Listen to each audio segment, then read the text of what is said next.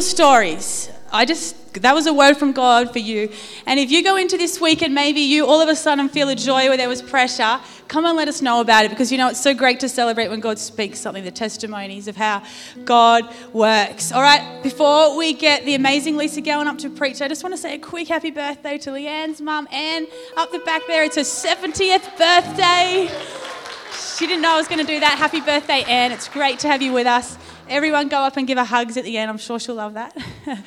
Anyway, it's now my pleasure to introduce Lisa Gowan. I know she's got an awesome word on her heart. Let's give her a hand as she comes up. Thanks, Lisa. Hello.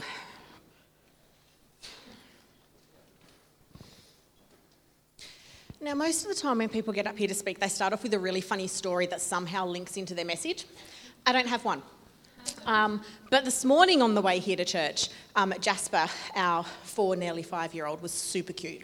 I got breathalyzed. I seem to get breathalyzed every time I'm coming to church at the moment on the school holidays.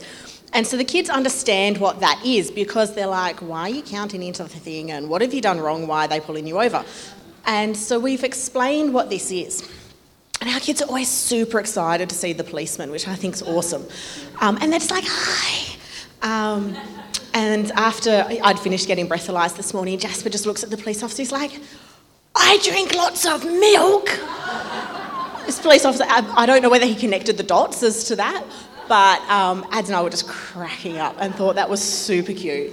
I really hope that he brought some joy to that police officer this morning. He certainly brought joy to us. So that's my little cute, funny story to start off. If you can connect the dots to it all, feel free. But basically, the last couple of times I've spoken, I've really focused on sharing about God's love and his passion to bring people to himself through a restorative justice. So a justice that revives lives. It brings life and hope instead of punishing people and sending them into an isolation. And I've spoken about trauma and the flow-on effect of trauma in a person's life, and the importance of having relationships that are really focused on bringing healing in restoring people. I've shared about the importance of loving people with God's love and graciously remembering the very real and complex stories of pain that every person carries with them, and the impact that that can have day to day on people and the choices that they make. I've explored what it looks like when God's love and grace is injected into those broken lives, into our broken lives, broken communities, and seeing the restoration of people within themselves through that presence, and the restoration of people back to community and back to each other. So that's a snippet of my last two messages. So today, similar, but a little bit different. So last time I briefly mentioned a South African concept, Ubuntu. So broadly it refers to our humanness being found through our interdependence, our collective engagement, and our service to other people. And that's really where I want to focus on today, that connection between us and our relationships with other people. So more specifically, the concept and the expression of Ubuntu has two different parts. So first, the person who's expressing this is friendly, hospitable, generous, gentle, caring, and compassionate. I want to be that person. It's someone who's going to use their strength on behalf of other people, on behalf of the weak, the poor, and the ill. And then because of this heart and these actions and this use of your strength on behalf of others, the person expresses the second part of the concept of Ubuntu, which is an openness and a large-heartedness. People share their worth with others. And I don't know, there's something about that that really captures me, sharing your worth with other people when we live in a world where so many people feel worthless. So when I'm living my life that way, my humanity is recognised and becomes bound to the humanity of other people. We get interconnected. And I guess this concept gets summed up in a little phrase that a person is a person through other people. Our full expression of who we are comes out through our relationships.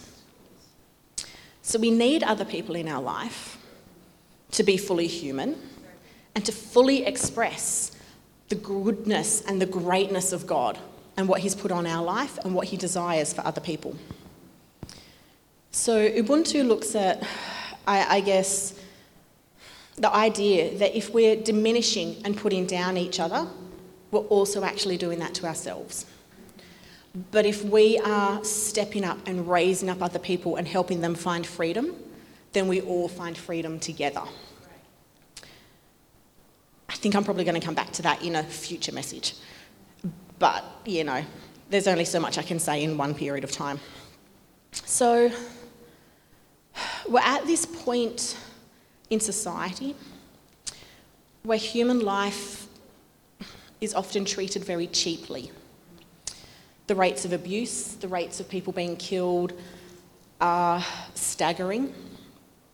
And it's in this time more than any other that we as the church, as God's people, need to stand up and say every life matters.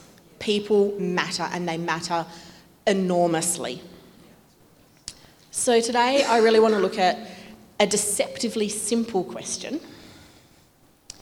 If God's calling us into relationship with Him and into relationship with other people, so real relationships that restore justice and dignity and hope and life, relationships that recognise worth and call people up into who they're meant to be, relationships that have substance, not just a tokenistic, hi, how you going kind of acknowledgement of each other.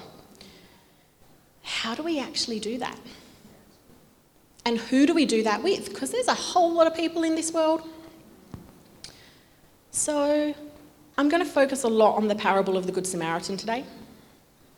So it's a section of scripture that we're probably mostly familiar with and could almost kind of retell a little bit. And I think when it comes to the Bible, it's really easy to just do a surface level reading where kind of we get the gist of it, we kind of go, okay, that's how it applies to my life, and then we move on. But when we do that and we just read it at like a common sense surface level, we often miss the richness of what's there to be found by understanding the context of the culture at the time when these words were spoken, the way that culture has changed over time, the way that words have been translated over time. And I find for most verses it might take up this much room in your Bible, but there's this much that can be said about it. So I'm going to look a little bit deeper today, but by no means am I looking at everything that can be found in this scripture. There is so much more. I just, as I said, don't have time. So I'm going to just read out the first part of this from Luke 10, starting at verse 25 to 29. On one occasion, an expert in the law stood up to test Jesus. "Teacher," he asked, "what must I do to inherit eternal life?" "What is written in the law?" he replied. "How do you read it?" He answered, "Love the Lord your God with all your heart, and with all your soul, and with all your strength, and with all your mind, and love your neighbour as yourself." "You have answered correctly," Jesus replied. "Do this and you will live." But he wanted to justify himself, so he asked Jesus, "And who is my neighbour?" That's the question we're going to sit with today. So this lawyer, teacher, scribe, asks a question that's really fundamental for us to consider in every relationship that we have. Who is my neighbour? Who am I responsible for when it comes to justice and showing God's mercy? And so Jesus' answer to this question was the parable of the Good Samaritan. So picking up again in verse 30. In reply, Jesus said, "A man was going down from Jerusalem to Jericho when he was attacked by robbers. They stripped him of his clothes, beat him, and went away, leaving him half dead. A priest happened to be going down the same road, And when he saw the man, he passed by on the other side. So to a Levite, when he came to the place and saw him, passed by on the other side.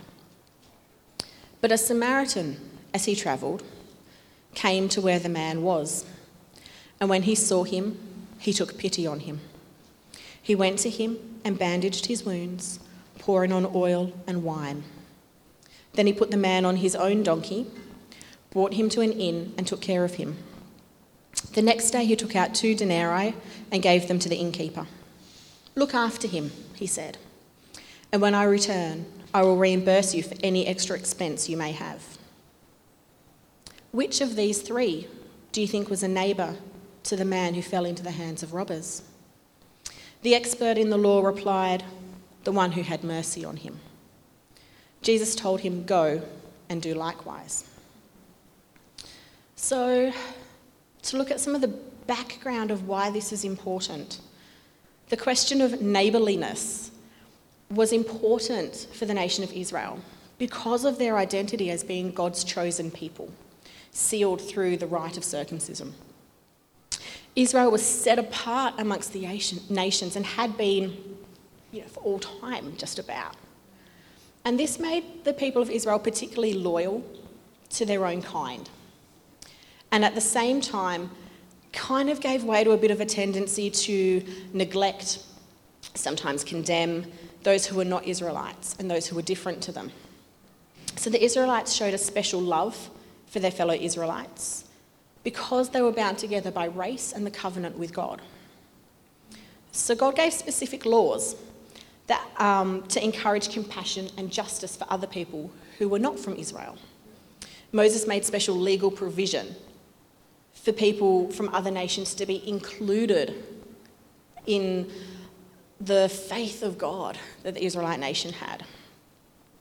And those laws demanded both compassion and justice to be guaranteed for the foreigners because God loved them too. So many of the teachers in Old Testament and in Jesus' time regarded the term neighbour as a term that had kind of a limited capacity, a limited application, and argued endlessly about which men could be excluded from that commandment. The lawyer asks the question here, maybe not so much to know the answer for himself, but to test Jesus' knowledge of the scripture and the law, and to justify his own prejudices and his own actions, or inaction.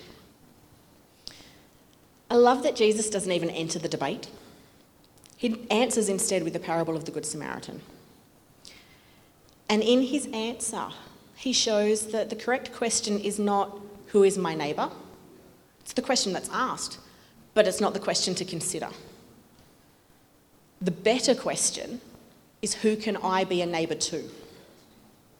So he's encouraging and compelling the lawyer here to measure his own life against this new standard that Jesus is setting. So we see in every aspect of Jesus' life, his ministry, his relationships, he sought to expand this concept of neighbour. For Jesus, a neighbour was anyone whom you came in contact with. Jew, Samaritan, Gentile, anyone. So this was new and it was radical. Every person Jesus was calling up to show mercy and justice to every other person, without barrier, without excuse, without limit. His focus on expanding the definition of neighbour led to the breaking down of the historical barriers of cleanliness and uncleanliness. I don't know about you, but I'm real glad about that living today. We can understand this parable as ultimately addressing the question of the limits of our personal responsibility to show justice and mercy to other people. And we see that Jesus is really clearly saying there are no limits. We cannot exclusively show compassion and mercy to one person or one group of people and not others. So Jesus' practice, as we see through the Bible, and which I explored in a bit more detail last time, was to show love to every single person he could reach, And that's what he's asking us to do. The onus is not on someone else to be my neighbour. The onus is on me to be their neighbour. That's the shift. And so this can seem like a really huge undertaking and a really tiring undertaking and a really risky undertaking. Showing such love and mercy to everyone. So I want to look at, the different actions and choices that we see through this parable in a little bit more detail and explain hopefully a bit of, what I feel has been the heart behind it and what it might look like now. So, a man was going down from Jerusalem to Jericho when he was attacked by robbers. They stripped him of his clothes, beat him, and went away leaving him half dead. As I've shared before, most of us have been impacted by at least one unexpected or undeserved attack or trauma in our lives. There is no one who gets through life unscathed. And if it hasn't happened directly in our own life, it's probably happened in the generations before us. So at one point or another, we've been left in different positions of pain, injured, sometimes near death, naked and vulnerable, not always literally but emotionally, alone, with our dignity, our safety and our covering stolen. I know I felt like that many times in my life. This brokenness and this trauma has many symptoms that today we just like to clinically break down into mental health, addiction, crime, those sorts of things. And that way of viewing people and viewing brokenness isolates people. And it then becomes a cycle of repeated trauma as people become trapped in those difficulties. And they just keep using the same strategies to numb their pain. We're in a world that's full of people who are broken and lying on the side of the road half dead. And so today I'm really hoping that as I share my heart towards some of this stuff, we'll all get a greater heart towards reaching out to the people in our world who need God the most. So a priest and a Levite, while travelling, came to and saw the broken man, then crossed the road to avoid him. So as we travel through this life, it's inevitable that we're going to come to situations where we see people existing in brokenness.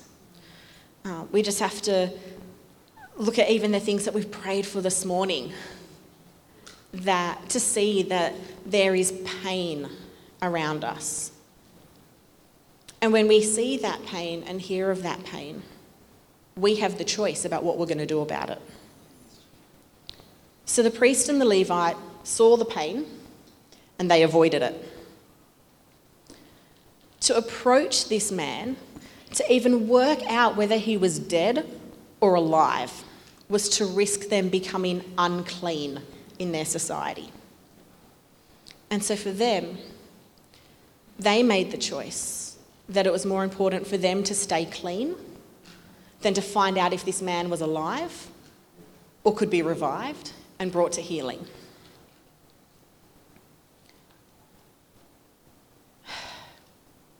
Such a weight in that choice. Too often, we pass judgment on a person's worth by the signs and the symptoms of their brokenness, by their circumstances, and by the potential impact of our association with them, instead of their inherent value in God. The Bible's so clear. Every person, man and woman, is made in God's image.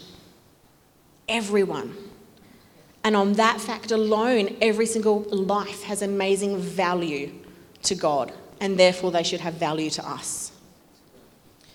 So when we choose to only reach out with love, justice and mercy to some people and not others, I wonder if what we're really saying is some people are worth more than others, either because of their position and choices or our own. And that's not what God's saying. So we have the Samaritan. While travelling, he comes to the man. He saw him and he took pity on him. So the Samaritan saw, but he did not turn away from the pain and the suffering that was in front of him. Instead, he approached the brokenness, and because he did, he could see the person in that circumstance. He looked beyond the symptoms and the mess, and he saw the man. And in seeing the man, he was moved with pity. He didn't pass any judgment on how the man came to be in that position, naked, broken on the side of the road. We need to do the same. We need to see people. Really see people, not just their circumstances and symptoms. It's only when we can get past the symptoms that we're going to be moved to actually do something. So I think back on my own life. There's a lot of visitors here today, so you don't necessarily know my background. But the symptoms of trauma were all there. I was suicidal, mucking around with witchcraft, taking whatever drugs were offered me, and drunk whenever possible. Those symptoms did not make for a pretty combination. If you'd seen a young person with that level of brokenness, would you have seen my behaviour, or would you have seen me? Would you have blamed me for my brokenness and crossed the road in silent judgment and looked away? Or would you have come close, seen me, the little girl, felt something?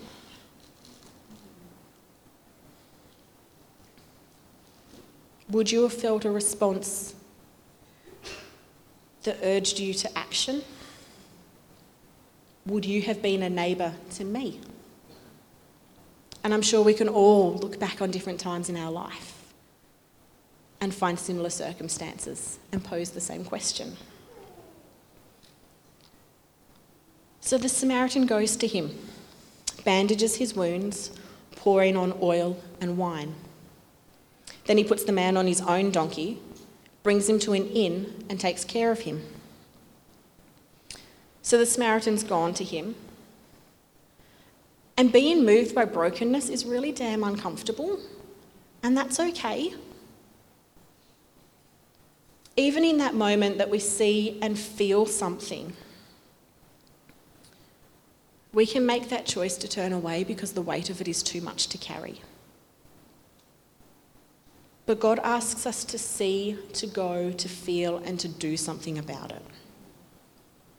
To bind someone else's wounds, we need to be close enough to see them. So the Samaritan here washes and bandages the wounds, gives up his own comfort on his journey for the man, and takes him to a place where he can recover. I wonder whether the specific mention of the oil and the wine is particularly important here. So we know through the Bible that oil was used for anointing, and it still is, and setting people aside for God's purposes. And wine was used to wash wounds and prevent infection. So as we go into the brokenness, we love people with God's love. We share his anointing with other people.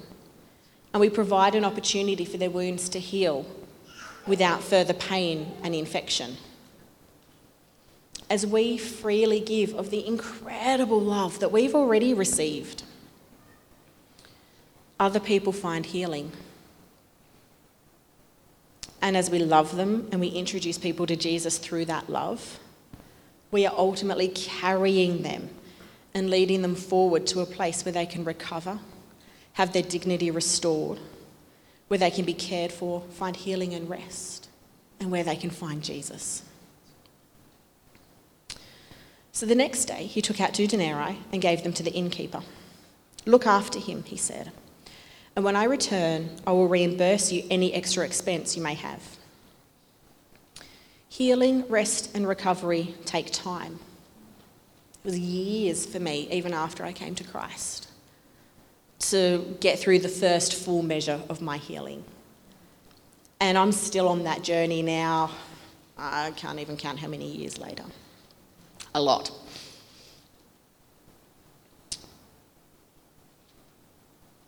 If we're going to pay the cost, though, to help other people find healing, we can't have an expectation that somehow we're going to get reimbursed for that. There's no mention of reimbursement here. The Samaritan just gives freely what he can at that time. People need a place of safety where they're not going to be exposed to the ongoing cycles of trauma, with people who are going to invest in their future and their healing with them, without any expectation of things coming back. That's the role of the church in society today.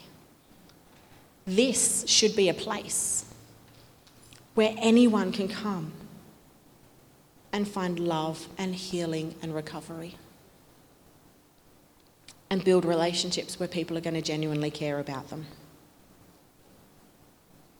So to be a neighbour, we have to choose to see other people, despite their presentation or their position, broken or whole. We have to choose to approach the person and choose to feel something and carry that. We have to choose to stay by their side for whatever period of time we're meant to be there. We have to choose to do something in the moment and choose to invite people on the journey with us to find healing and recovery. We have to choose love, justice, and mercy again and again and again, with limitless views of who's worthy of receiving it. We have to step forward and move to embrace people with a practical expression of God's love. Not just talking about God's love or singing about God's love, but embracing people with God's love. And in doing so, helping them find the restoration that God so greatly desires to give them. So there's this guy. I don't know his background. Miroslav Volf. Adam's reading a book about him, and Adam was just like, hey, this bit's relevant. So I've read that bit of the book. But basically, he writes about exclusion and embrace.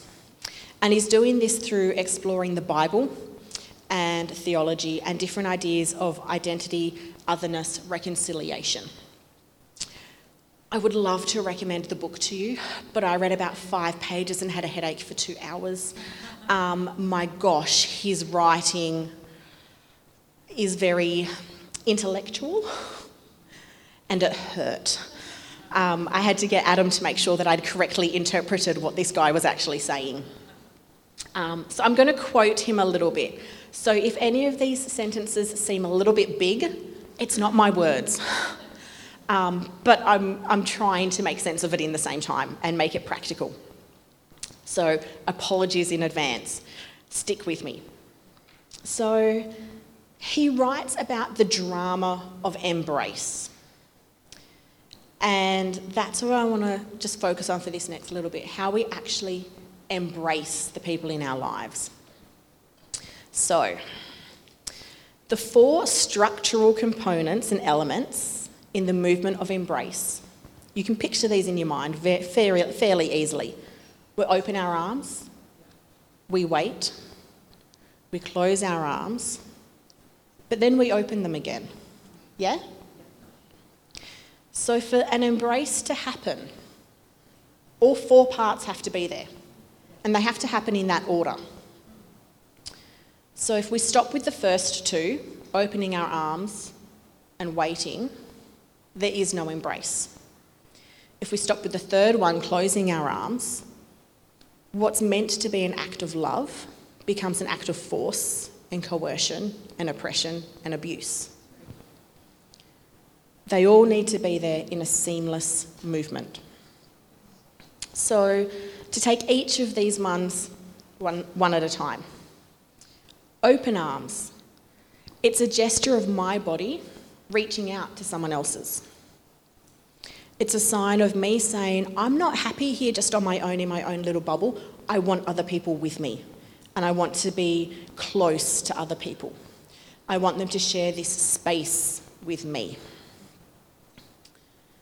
It's an invitation for someone else to come close. So we saw earlier that the priest and the Levite came close, but they didn't open their arms.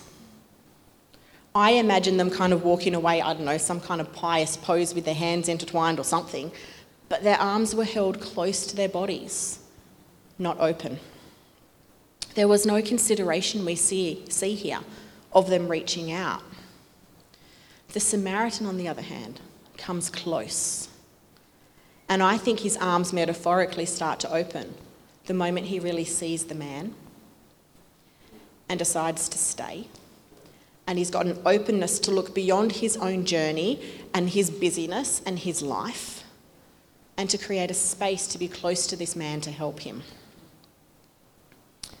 So the waiting.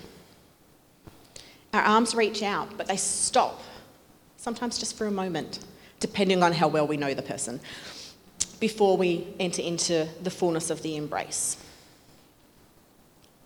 We've extended the invitation, but we also allow people the power to say no.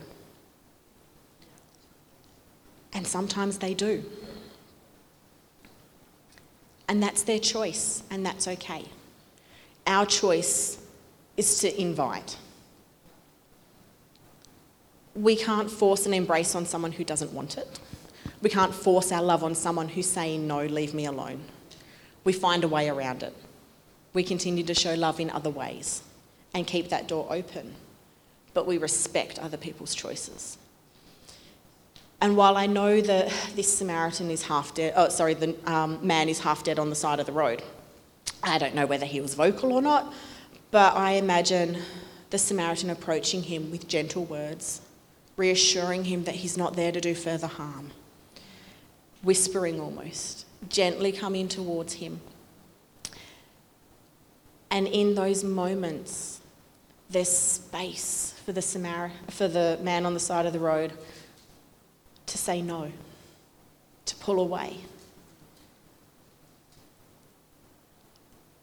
And to really love people, we have to sometimes respect their choices, even if we disagree with it and we think we know a better way. When people have been hurt in the past, they're often pretty reluctant to get close to people again. They're scared that they're going to be hurt again, and my gosh, I can understand that. They might see our open arms and our attempts to show love as threatening, as an opportunity for more harm. And that's why it's important that we allow people to say no, because if we force them into something they're not ready for, we're just repeating the same harm again in their life and taking away their power. People have to have the option to say yes to God and his love. But sometimes they'll say no. And manipulation is never God's way. So closing the arms. This is the goal of the embrace. And it's unthinkable unless you're tackling your child to the ground because they're running onto the road, for those arms to close without the other person reciprocating and doing the same thing back. Both people hold each other as an active act. And while holding each other, they're also being held by the other person. The goal is a touch that's soft, that's safe. It doesn't crush or overwhelm or control. There's no force. So in this embrace, while the arms are closed, each person's identity is maintained. People aren't blended into each other or cloned. And it's important as we're interacting with every person and embracing people that we hold on to this quite unusual ability to not understand them. There are many people I do not understand in life, And I'm okay with that. This is not about always trying to understand the other person. It's about loving them irrespective of that. To embrace people and to love them with a curiosity, with a question of who they are and how they came to be there, drawing them close and into our lives, but without forcing them to become exactly like us and hold our views. So the Good Samaritan, I think, closes his arms around the man as he washes and binds his wounds, puts him on the donkey and provides a safe place for him. We don't read here of coercion or force or interrogation or judgment. We read of love, mercy and kindness made real. There's no effort to change who the man is or what path he's on. But I think that by this very encounter, his life was probably very different. A good embrace feels like coming home. And I remember when I first came to church, I felt loved, not judged. I still carried my wounds, but slowly they were bound as I found God more and more, and I found a place to recover without threat. I could have walked away at any time, but that embrace was something so beautiful that I didn't want to. For the first time, I'd felt safe, and I was starting to feel whole. When I'm in people's lives, that's the feeling I want them to get from being around me. Because I know as they're feeling that, that's not me that they're feeling, that's actually God that they're feeling through my actions. And that's going to bring them on that next little step closer to knowing God. But the arms have to open again. So a healthy embrace still has two individuals, like I said, they're not meshed together to become one. There's no blurring of boundaries or forcing people. People maintain their own God-given unique identity and journey. So we have to allow this embrace to change us without robbing us of who we are or robbing other people of who they are. We shouldn't be unchanged by our interactions with other people, but neither are we bound to them forever. So the Samaritan comes back to check on the man, to ensure that he's done all that he can to help him, but then he ended the embrace and they each went on their separate paths. The Samaritan didn't position himself so this other man becomes dependent on him, and the Samaritan's identity was not dependent on helping this other man. They were both impacted, but different. You can't be intimately involved in someone's life without carrying a part of their journey with you and carrying a part of their story with you. And so I very much think that these guys, these two men, probably remembered each other for quite a while and remembered what they'd done to and for each other. But I do think when it comes to embracing people and loving people, there's a few very valid cautions. So too often I've seen people come into the church and be embraced, and they've become dependent on the people, not on the God. Or the people within the church have started to find their identity in rescuing people instead of in God. And so we need to watch our relationships and our love for other people, that it does not take away from an identity and a faith in God, and God being God, not us. Each time I've seen people get that a little bit messed up, it's ended in pain, and more often than not, people actually walking away from God altogether. God wants us to embrace people, to love people, but the goal is always to point them to Him, not to ourselves. So at an African conference, I don't know the year, but Desmond Tutu told the assembly, "We are true witnesses if we are on the side of the weak, the powerless, the exploited." And that reminds me of Matthew 25, 34 to 40. Then the king will say to those on his right, "Come, you who are blessed by my Father, take your inheritance, the kingdom prepared for you since the creation of the world. For I was hungry, and you gave me something to eat. I was thirsty, and you gave me something to drink. I was a stranger, and you invited me in. I needed clothes, and you clothed me. I was sick, and you looked after me. I was in prison, and you came to visit me." Then the righteous will answer him, "Lord, when did we see you hungry and feed you, or thirsty and give you something to drink? When did we see you a stranger and invite you in, or needing clothes and clothe you? When did you see you sick or in prison and go to visit you?" The king will reply, "Truly I tell you, whatever you did for the least of these brothers and sisters of mine, you did for me." Just get ads up. No one is insignificant to God. No one. He's positioned each of us with different relationships, skills, and passions to embrace every single person. So within this, we need to be careful of how we love, that we don't extend beyond the resources and the capabilities that God's given us, and that we don't put our lives or our families at unreasonable risk.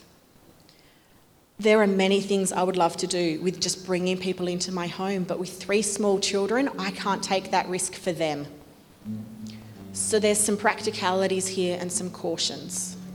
But we find how we can love, and we love. Whether it's prayer, money, time, a meal, there's always something, a smile. Maybe that's the connection with the police officer this morning. Maybe he was having a rotten morning and Jasper just made him smile. Sometimes that's love.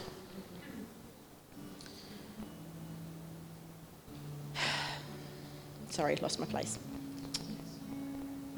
So each of us are called to be a neighbour to all people.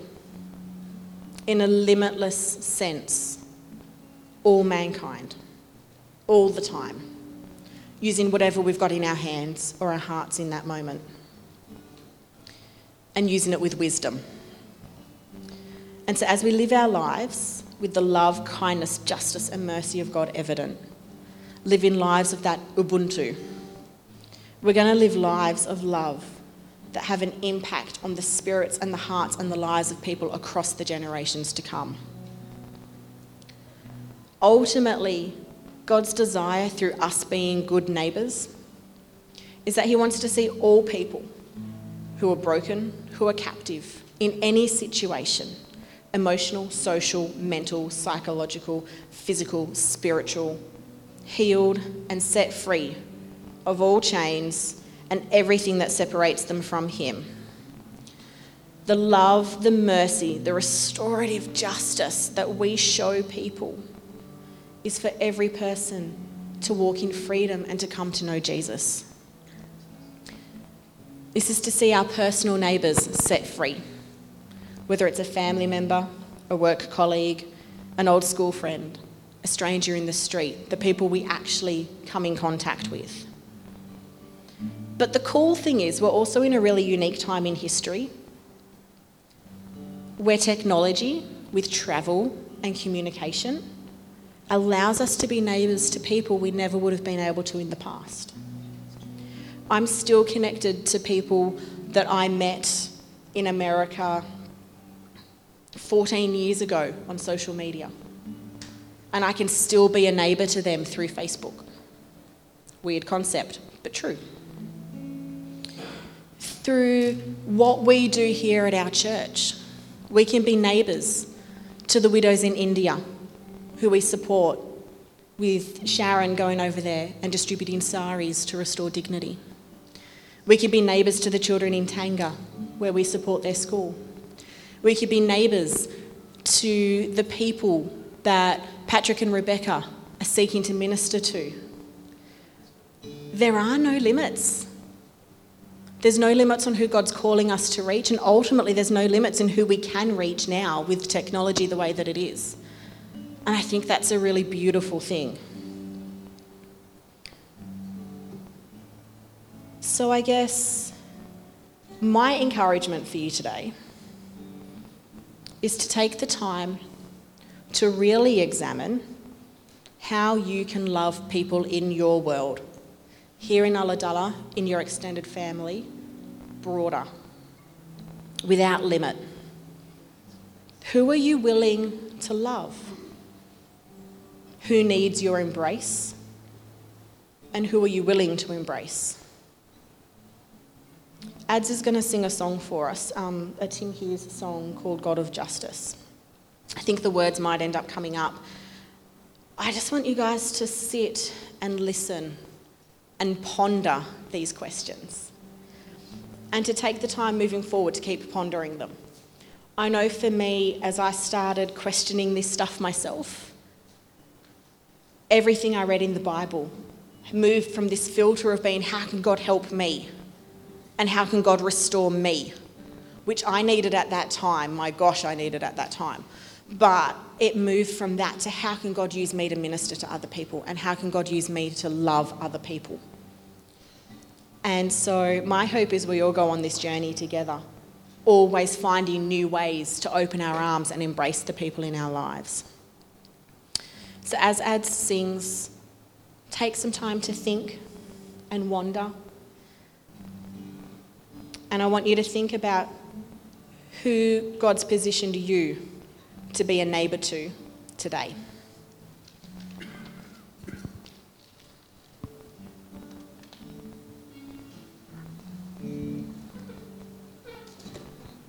God of justice, Saviour to all, come to rescue the weak and the poor, chose to serve and not be served. Jesus, you have called us. Freely we've received, now freely we will give. We must go, live to feed the hungry, stand beside the broken. We must go, stepping forward, keep us from just singing, move us into action. We must go to act justly every day, loving mercy in every way, working humbly before you, our God.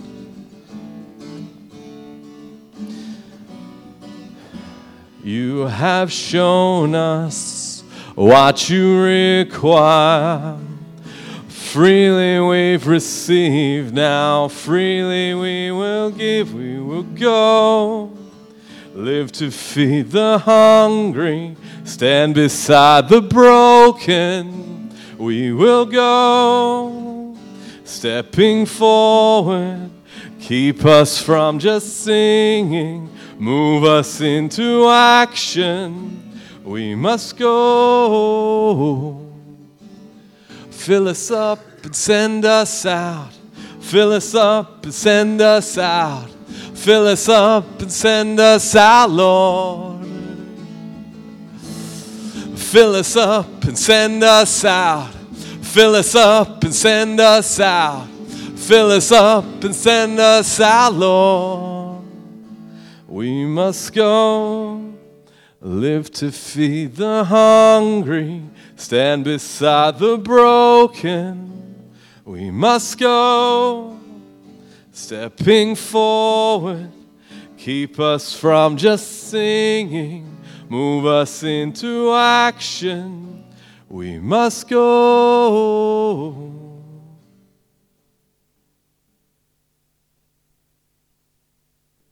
We must go, live to feed the hungry, stand beside the broken. We must go, stepping forward, keep us from just singing, lead us into action. We must go.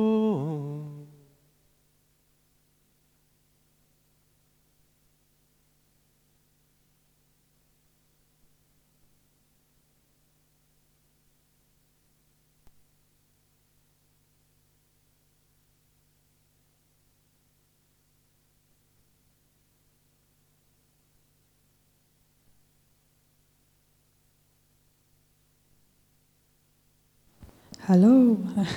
Moment ruined.